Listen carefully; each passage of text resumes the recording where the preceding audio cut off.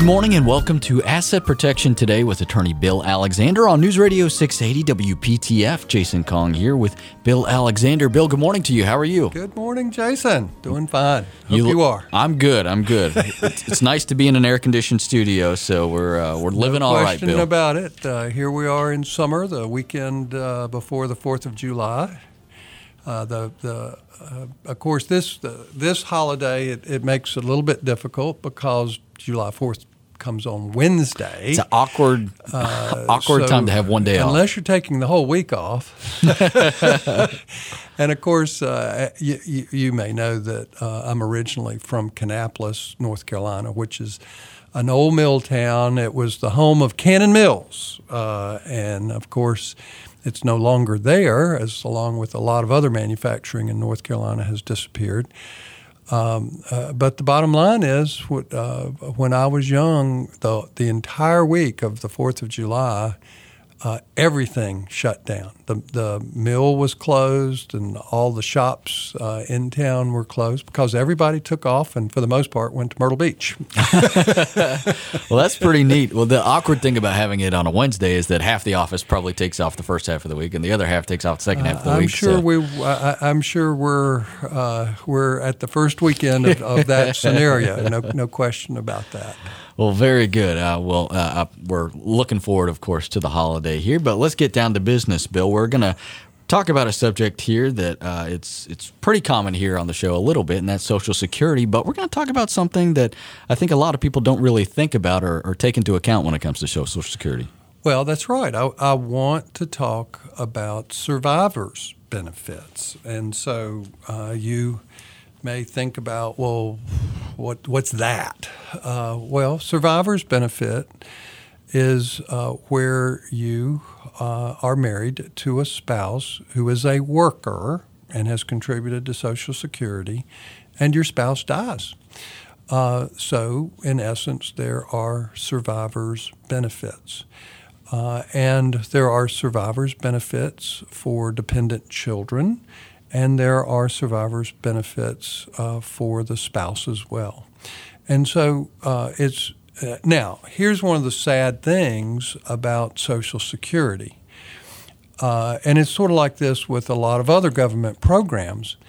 You've got to make the effort to get it. In other words, it doesn't automatically come. You have to go to the Social Security office and actually apply for benefits. And that's true for all of us, no matter whether it's survivor's benefits or our regular retirement benefits or disability benefits. It's all the same. You have to go there, or you have to go online at least, or call them up and apply for those benefits.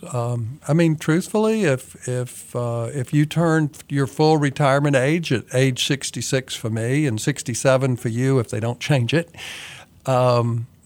and you don't go and apply, then you're not going to receive a Social Security check. You have to actually proactively go after and get those benefits. That's the government, doing their job to make you do all the work. Or not doing the job. Right. Yeah, exactly. There's nothing automatic about it. You actually have to fill out the paperwork and send it in, or go to the office and sit with the folks and get everything done that way. But it's important for folks to know that when there are survivor benefits, this day and age, it's pretty hard to support a family without two incomes. That's a sad state, truthfully, but pretty much you got two incomes, which basically means you have two workers contributing to Social Security and two accounts to potentially receive Social Security benefits from. And so it's important for, let me put it this way. It's important for everyone who has ever been married. And so this would include certain people who are married and divorced. It would include people who are married and lose their spouse to death. Or it could be just folks who are married and both are still living. And so anyone who's just not been single their entire life has the potential to get their Social Security from at least two different accounts. And some people have the ability to get Social Security from three or more different accounts, and I'll tell you about that in a second. But the bottom line is Social Security, I mean, if you have the ability to, let me give you it this way. If one worker has an account that pays at full retirement age $1,500 a month, and you have a Social Security account that will pay, let's say, $2,000 a month, which one would you rather have? $2,000, of course. Well, the whole point is, now let's reverse it. Let's say that yours is $1,500, but your spouse's was $2,000, and your spouse dies. Which one would you rather have? $2,000. Well, of course. But the problem is nobody tells you that. Nobody says, oh, you're making a mistake. You shouldn't take yours. You should take your survivor's benefit. Well, that's the problem. So many people think that they have to take their own Social Security account, that they don't have a choice. And actually, there's more to it than that I think is extremely important for folks to understand. And that is that there is a way when you that you can actually take from both accounts, not at the same time, but both accounts. And that is really, really important for folks to know. And taking from both accounts is even true today for a married couple. In other words, you can take on the account of your spouse and then later take on your own account. I mean, let me explain it this way. And this is not survivor's benefits. This is regular benefits, so it's really important. So let's say that your spouse is 67 years old or 66 years old and has applied for Social Security benefits and receiving Social Security benefits at this point. Now, if your spouse is actually getting their Social Security and you turn your full retirement age, which for me is 66, then I can apply and get half of my spouse's Social Security at age 66 while delaying my own account to maximize my account at 70. In other words, I can take it for 4 years from 66 to 70 based on my spouse's account and while delaying my own. And if I wait until 70, then my own personal account will be 32% higher than if I had taken my Social Security at 66. And so that 32% says a lot. The Social Security is the only investment partner that we have that each year we delay our Social Security, they guarantee us an 8% increase in our benefits. There's no investment advisor in the world who will guarantee you an 8% increase every year. So that delay is pretty cool. So who is it? There's only two kinds of people that should not delay receiving their Social Security account from full retirement age to age 70. Now, you've been with me a long time, Jason. Who are those two people? Those who are either starving, yep, or those who are very sick. Yeah, that you hit it on the nail. I've got my You've cheat got sheet your here. notes there. That's cheating. Great. Well, I mean that's exactly right. This information is sinking in, and so what does that mean? In other words, if you have no money to live and you can't earn money, then taking Social Security early is your only option. Or if you know that you're not likely to live a regular life because you've been sick or you have just a horrible family history of early death, and you know you have a heart problem or you have something going on where you're not likely to live past mid-70, then take early, sure. But it's all a matter of a game at that point as to how to maximize your benefit. So, but survivor's benefit is unique because there's more to it than just what we've just been talking about in terms of. But the first rule is if you have been married or you are married, then you need to be thinking about which account to take, yours or your spouse's or your deceased spouse's account.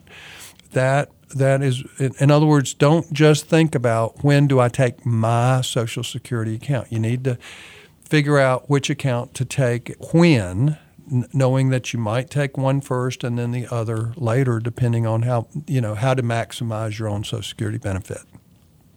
Well, that's great information. And again, that's something that I don't think a lot of people know or have thought about. And that's just, as you sort of alluded to, a huge potential shift in the earning potential of your Social Security. Oh, it can make a six-figure difference in terms of how much money you get from Social Security over a period of years. And if Social Security is your sole source of regular income in retirement, making the right decision on Social Security is huge. It's not just wouldn't it be nice? It can mean the difference between surviving and really being in the gutter. Great advice and great tips from Bill Alexander here on Asset Protection Today, and we've got more more of those for you coming up. Stick around. Again, you're listening to Asset Protection Today here on News Radio 680 WPTF.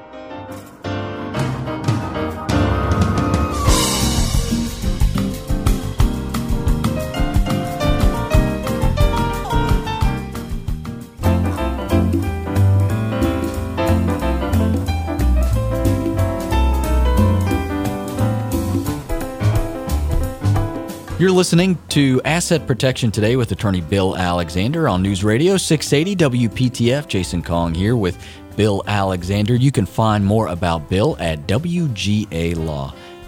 That's WGAlaw.com. And Bill, we're having what I feel is a fascinating discussion on Social Security, an aspect that a lot of people don't think about, and that's in the world of survivor benefits. That's right. And so let's go back to another general rule, and this is true for everyone. Anybody can take their Social Security as early as age 62, and that's for all of us. But if you take it early, anytime before your full retirement age, you will be penalized, and it's a huge penalty, and it's a lifetime penalty that you cannot recover from. So you have to be, and there are folks out there that says, oh, I want to take my Social Security as soon as I can get it because the Social Security is going to run out at some point, and then there's not going to be any money for anybody, so I better get mine while I can. And that's horrible thinking in terms of maximizing what's so important to you. So I would tell you to be very cautious about anybody pushing you to take Social Security early, unless you're starving or you're sick. Those are the basic parameters. And it's worse than that. If you're still working and taking Social Security, then you get double penalty. You get a lifetime penalty plus they take away part of your Social Security based on your earnings. So if you earn more than about $19,000, then they take away your Social Security for anything over and above that. So it's a lot of folks make the mistake of taking their Social Security and then shooting themselves in the foot because they're still working. And so that's the bottom line is if you have enough money to live on, even if you're scraping and maybe even using part of your retirement account, your 401k and your IRAs in order to make ends meet, to delay Social Security, if you run the numbers, you're going to win every time by delaying your Social Security. So that's really important. Now, let's go back to survivors. And and also remarriage. I said some folks can get survivor's benefits based on 3 accounts. Well, if you've lost your spouse and then you remarry after age 60, then you have the choice of and then of course, and you've been married for at least 9 months to your new husband or wife, then you have 3 accounts to choose from. You have your own account, you have your new spouse's account, and then you have your your deceased spouse's account to choose from. And so, again, you can choose the 2 best accounts to maximize your Social Security. And, this is why I refer so many of my clients to Warren Coble down in Asheboro, because he's one of those folks who can help you figure out which account to use when in order to maximize your benefit, factoring in your finances and factoring in your health into the equation as well. Now, a widow or widower who has not remarried can take Social Security as early as 60. Remember, I said everybody can take it at 62 if they're crazy. But a widow or widower can actually take their survivor's benefit based on their deceased spouse as early as age 60. Now, if they're younger than 60, and they have dependent children, then there's a benefit for the children that's really important too. Again, they have to apply for it. But the Social Security Administration is not going to tell you what to do or how to maximize your benefit. And truthfully, again, typically it can be a mistake for a person to take either benefit at age 60, because what they don't tell you is, yes, you can get it, but there's a penalty. So it really comes down to which worker, you or your spouse or your deceased spouse, has the bigger Social Security account. That can make a difference. Most folks know that if they've been married for many, many years, and let's say both spouses are in their 80s and the husband dies, because we husbands typically die first. If our account is larger, then the widow can then take our Social Security account. That's a survivor's benefit as well.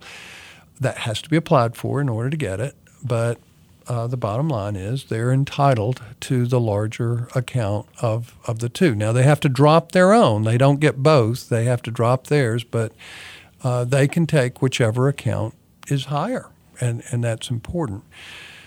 Now, what does the survivor's benefit pay? Well, if you wait until full retirement age, then it will pay 100% of that account.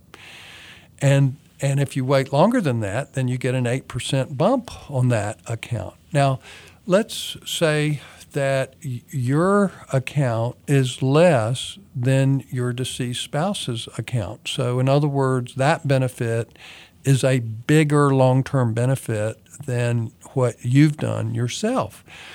Well, what can you do? Potentially, at age 62, you can take your own account and delay the survivor's account until age 70 and then take that account. Is anybody going to tell you that from Social Security? No. So there are so many people who have a lot of money left on the table. They think they're stuck with what they've got. They've never asked the question of someone like Warren Coble or myself about how to maximize your Social Security account. And so there's so many people out there that make a difference. And now, the thing about it is, if you take, let's just say that there's not that much difference. Let's say that your account's $1,800 and your spouse's account is $2,000. Well, the bottom line is if you take your account based on your own and you don't realize that you could take that extra $200 and do it to where the account is different in terms of you're taking one account and maximizing the other at age 70. Do you know how much difference in Social Security benefits that is to you over your lifetime? How much? Almost $100,000. So Wow. now that's true if you're only talking about $200, but if you're talking about where one is $500 more, $1,000 more, which is not uncommon at all. I mean, there's lots of times where one person's account's $3,000 a month and the other's is $1,200 or $1,500 or less. There's a lot of folks who have Social Security accounts that are in the hundreds of dollars rather than the thousands of dollars. I think the maximum Social Security right now per month is about $3,500 per month. It's in that ballpark.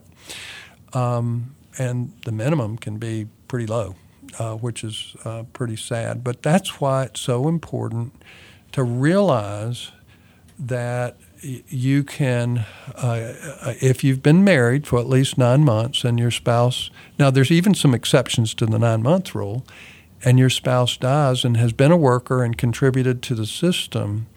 And here's another thing. Let's say that you lost your spouse many years ago when they were 30 years old and they only contributed for 5 years.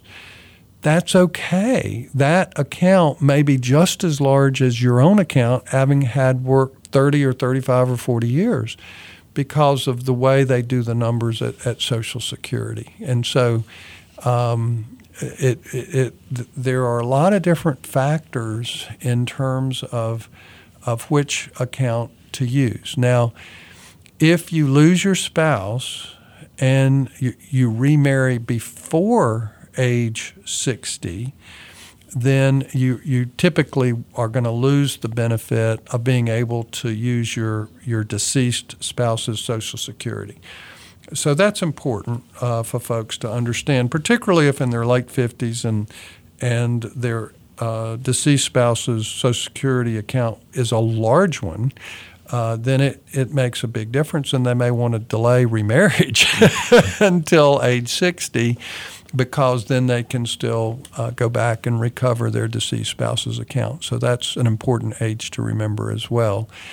And also, it's important as a survivor not to automatically knee-jerk take your spouse's your deceased spouse's account at age 60, even though you're entitled to do that.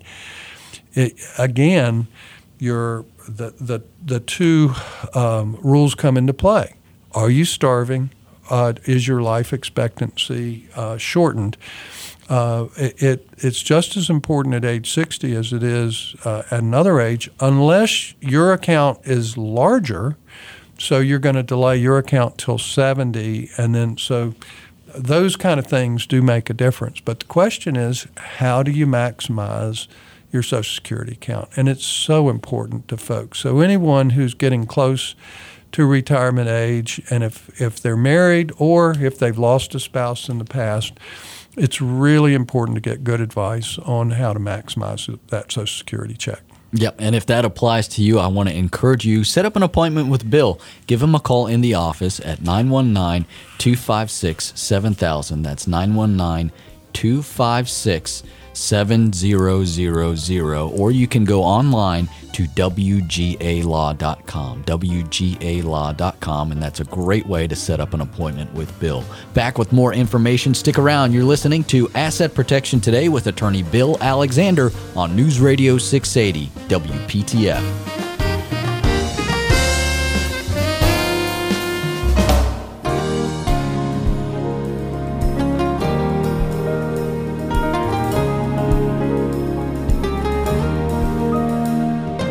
You're listening to Asset Protection Today with attorney Bill Alexander on News Radio 680 WPTF. Jason Kong here with Bill Alexander. Good Saturday morning to you. And we're talking about Social Security survivor benefits. And Bill, you just explained a lot about how you can optimize these accounts. But one question I have for you, and this may be a very rare circumstance, but how does divorce factor into this, whether before or after you start taking benefits? Well, sometimes if you've been married for at least 10 years and you're divorced, then again, you have the potential for receiving on your divorced spouse's account. Now, if you remarry before age 60, then there's no benefit with your divorced spouse. But if you remarry after 60, then you have the potential of, particularly if your divorced spouse dies, you have a survivor's benefit there as well. So actually, excellent question. And of course, that's another area. If you've been married at least 10 years, then you can go back on that account. And it's really important for people to understand that even if there's 2 or 3 people who apply for benefits on a worker's account, it does not diminish any one of the accounts. In other words, everybody gets the same amount, and it's not diminished or divided by 2 or 3. You know, because there are people out there who skew the system and they get married 3 or 4 or 5 times. And, that's why the divorce rate's so high. It's not because there's an actual 50% divorce rate. It's because there are people who get married and divorced and married and divorced and married and divorced and married and divorced, and they're skewing the numbers for the rest of us. Oh, that's pretty good. Okay. And last parting shot at Social Security. Don't get your advice from the Social Security Administration. Yes, they do have people who work for them that are supposed to give you advice. However, the issue is they don't have enough time to give you quality advice. They generally are limited to between 5 and 10 minutes per customer, if you will, for advice. And that just is not enough time to give you anything that's worth a damn. So, excuse my language, but it's the kind of thing where this is why I send people to Warren Coble. Oftentimes or sometimes it's so obvious I can give them the advice myself. But and people can Google Warren Coble and Associates in Asheboro, North Carolina. They're not lawyers. They're just really, really good on how to help people with Social Security benefits. So, and they're dirt cheap compared to lawyer fees. So, it's that's why I refer so many folks to them, and they're wonderful people there. And I've used them personally, and my wife as well. And so it's nice to know that you can go to them for good quality advice, and it's a heck of a lot better than trying to make a decision in 5 or 10 minutes with poor advice. Yeah, and that, again, could save you or earn you hundreds of thousands of dollars. Oh, it can make a huge difference over the years. It's amazing. It really is. It's fascinating, and it's an interesting topic, and I'm glad that we broached that today, Bill. And we're going to get into another topic here that I think is really interesting and applies to a lot of people, and we hear about this a lot in the news, but this revolves around your credit. Absolutely. One of the things that we recommend to a lot of our clients, particularly our older clients, but it's true for a lot of folks. In fact, I think people are going to start doing this more and more and more to protect themselves from fraud now and scams, if you will, because privacy gets breached. People end up with your Social Security numbers and your address and all of that stuff. And it's sort of like, well, how do I protect myself?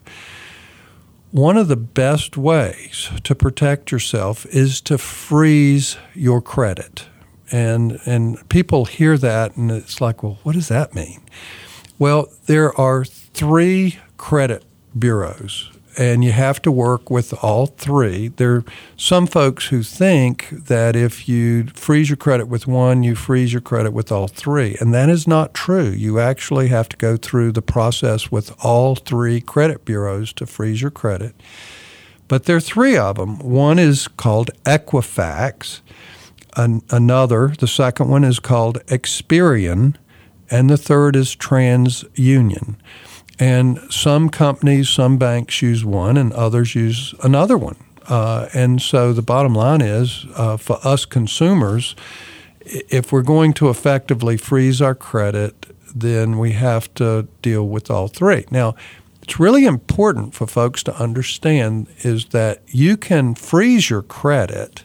Now, what does that mean? That means that if someone applies, like if you apply for a credit card or for a loan, you're going to be turned down because they can't get a credit report from one of these credit providers.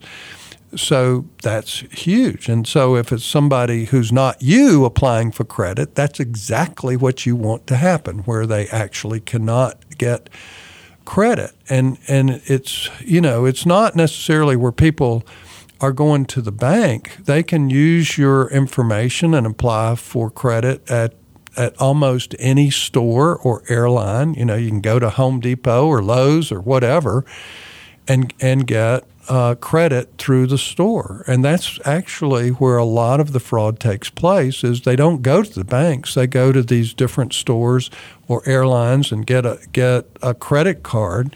Just think of how many offers for credit you get every day.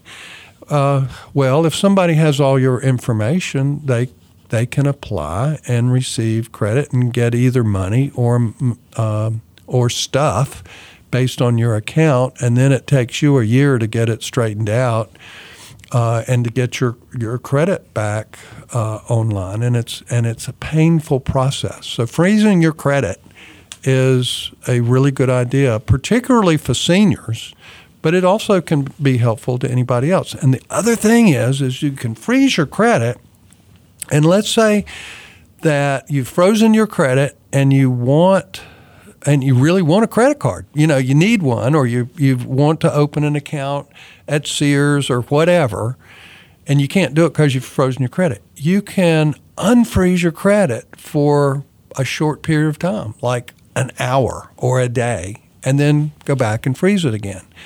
So the thing about it is, okay, how do you do it? Because if you can go online or have your grandchild go online for you, or now it's important if you're going to freeze your credit to keep a file. And I'm not talking about on your computer, because if some hacker can get into your computer, they can get the information and unfreeze your credit with the information. So you put this information in a regular folder, wherever you keep your really important information, in your safe or in your locked filing cabinet at home or whatever. But it's important that the information be kept offline and not on your computer. So you're going to actually use a pen and paper or a pencil and write it down.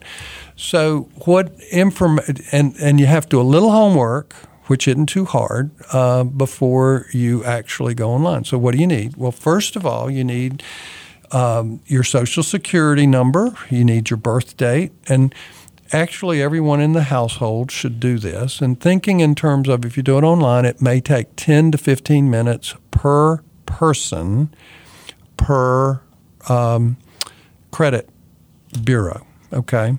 So you get your Social Security number, your birth date, where you've lived, your past addresses are very important in this. And if you've done any recent borrowing, you should know, what you've borrowed and where. And also, you should probably have your mortgage statement in terms of who you're paying and how much and what your payoff is on your mortgage statement. So all of those, that is all important information that you may or may not be asked when you go online. Now, you can also do this over the telephone, but it's going to probably take you 2 to 3 times longer over the telephone than it would if you can go online. So obviously, I would recommend that you do it online if you can. And you actually should do it on your own computer at home. You shouldn't do it on your work computer. And you should be at home when you do it. I mean, because that is important. In other words, you're not going to do it on a public computer is what I'm saying. You're going to do it on your private computer at home on your own line. So that's really important. And, of course, having that file where you keep all of the information is really important because you've got to write down a bunch of information after you verify your identity with the information that I just mentioned to you. Now, once your identity is verified with the credit bureau and they're basically setting up the freeze for you or allowing you to set it up for yourself, some states, and I'm not sure about North Carolina, but some states allow the credit bureaus to charge a fee to do this. And if the state allows them to do it, this is when you pay. You have to recognize that credit bureaus are private companies. It's not a government thing, but they're private companies, and so some states allow the credit bureaus to charge a fee to freeze credit. And if they do, this is when you pay them. Obviously, it's a nominal amount, but okay, it's worth doing. Now, you'll get a personal identification number at each credit bureau, so you got to write that down. You want to make sure that the account holder name is exactly as they have it at each credit bureau, and it may not be exactly the same. May be your full name, may have an initial, may have some other, they may do it differently. So you want to make sure that it's exact. And like a lot of things, there will be a username and a password. And you have to have all of that information. And so if you ever want to unfreeze your account, you got to have that same information to be able to unfreeze your account. And you have to have all of that information exactly as it appears at each credit bureau. So you have to have it 3 times. And then after you've done it for yourself, then you help your spouse do it.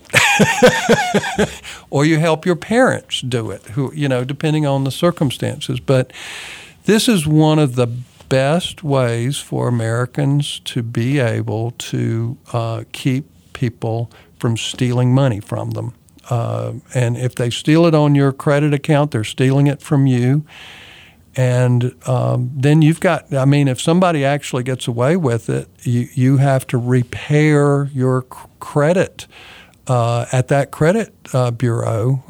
And that may take months, and it's time consuming. And I can tell you from personal experience, because it happened to me, where somebody in New York got my information and set up an account at Home Depot. And the only thing I am blessed about that is the fact that they weren't overly greedy. They charged about $2,500 worth of stuff at Home Depot and got away with it. And, the sad part is that you can't get law enforcement interested in going after these crooks. But this is the kind of thing where you're pretty much on your own to protect yourself. And so this is one way to do it. And if you freeze your credit, then the only way somebody's going to scam you out of money is if you're duped by a telephone call and they're getting pretty darn sophisticated at that too. And truthfully, the best way to protect yourself from being duped is to go on the North Carolina Attorney General, the Department of Justice, has a wonderful website in their Consumer Protection Division, and they have a publication that you can use to see what scams are being done in the past and right now. And so reading what scams are going on is extremely helpful. Knowledge is power. And this is an area where you can get it. So freeze your credit and get informed. Great advice. You hear so much about identity theft and these data breaches going on, and I think that advice is as timely as ever. A quick break and back. You're listening to Asset Protection Today with attorney Bill Alexander on News Radio 680 WPTF.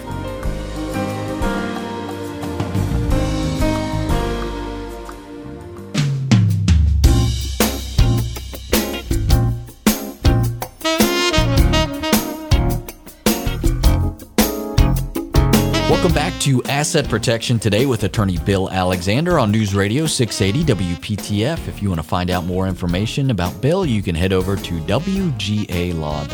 That's WGALaw.com.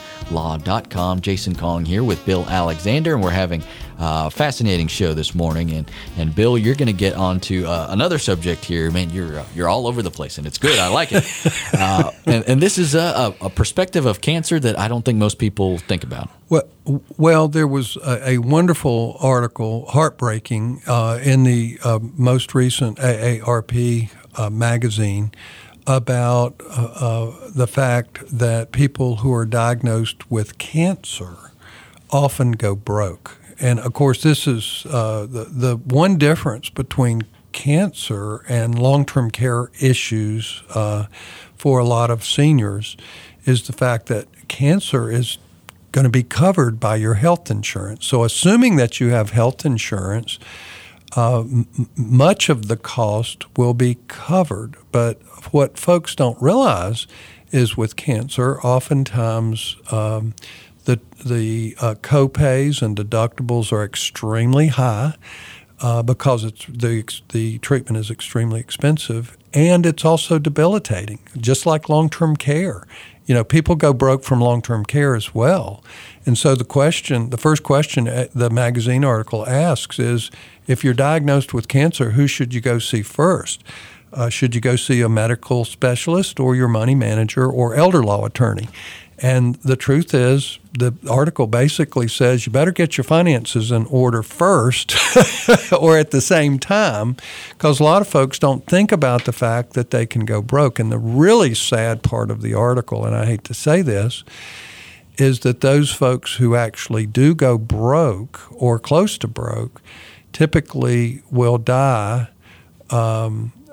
much sooner than those who don't go broke. And sometimes it's because they can't afford to take their medicine, or they can't do what the doctor actually asks them to do because they don't have the funds to do it.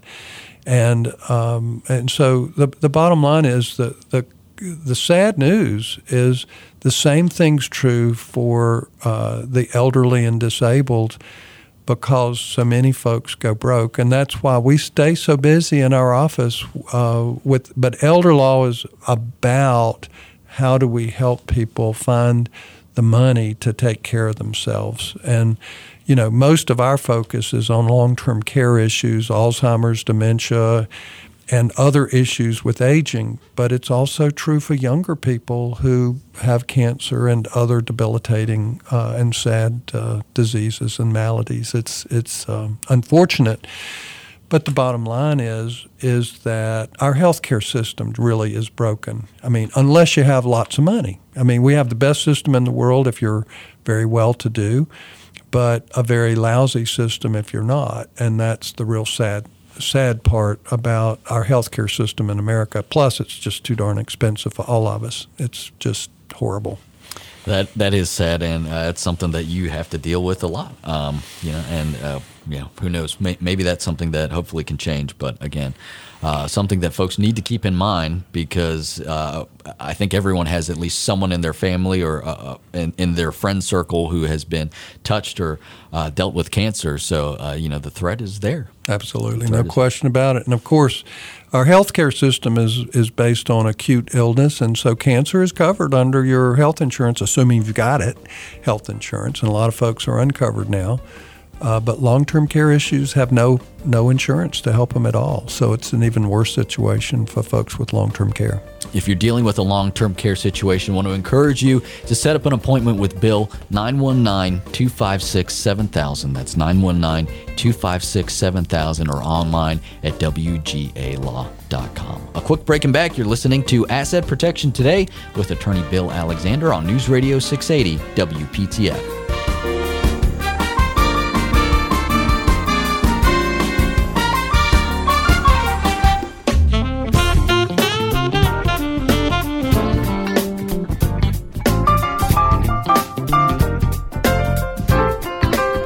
News Radio 680 WPTF, you're listening to Asset Protection Today with attorney Bill Alexander. Just enough time to get a few plugs in. Want to remind you to catch Bill tomorrow morning on the CW22 with his TV show Money Secrets with Bill and Mike. You can do that at 8 a.m. tomorrow. You can also find Bill's book by the same name, Money Secrets.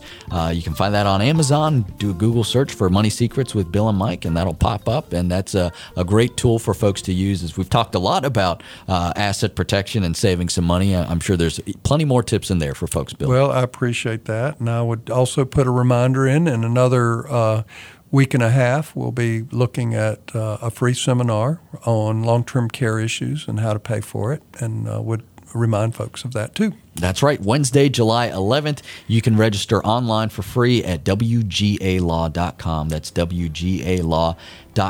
And you can also register by calling Bill in the office at 919-256-7000. And again, setting an appointment up with him is a great way. If you heard our previous discussion on Social Security survivor benefits and long-term care situations, you want to set up an appointment with Bill. 919-256-7000. We're out of time. We hope you'll join us next week for Asset Protection Today with attorney Bill Alexander on News Radio 680 WPTF.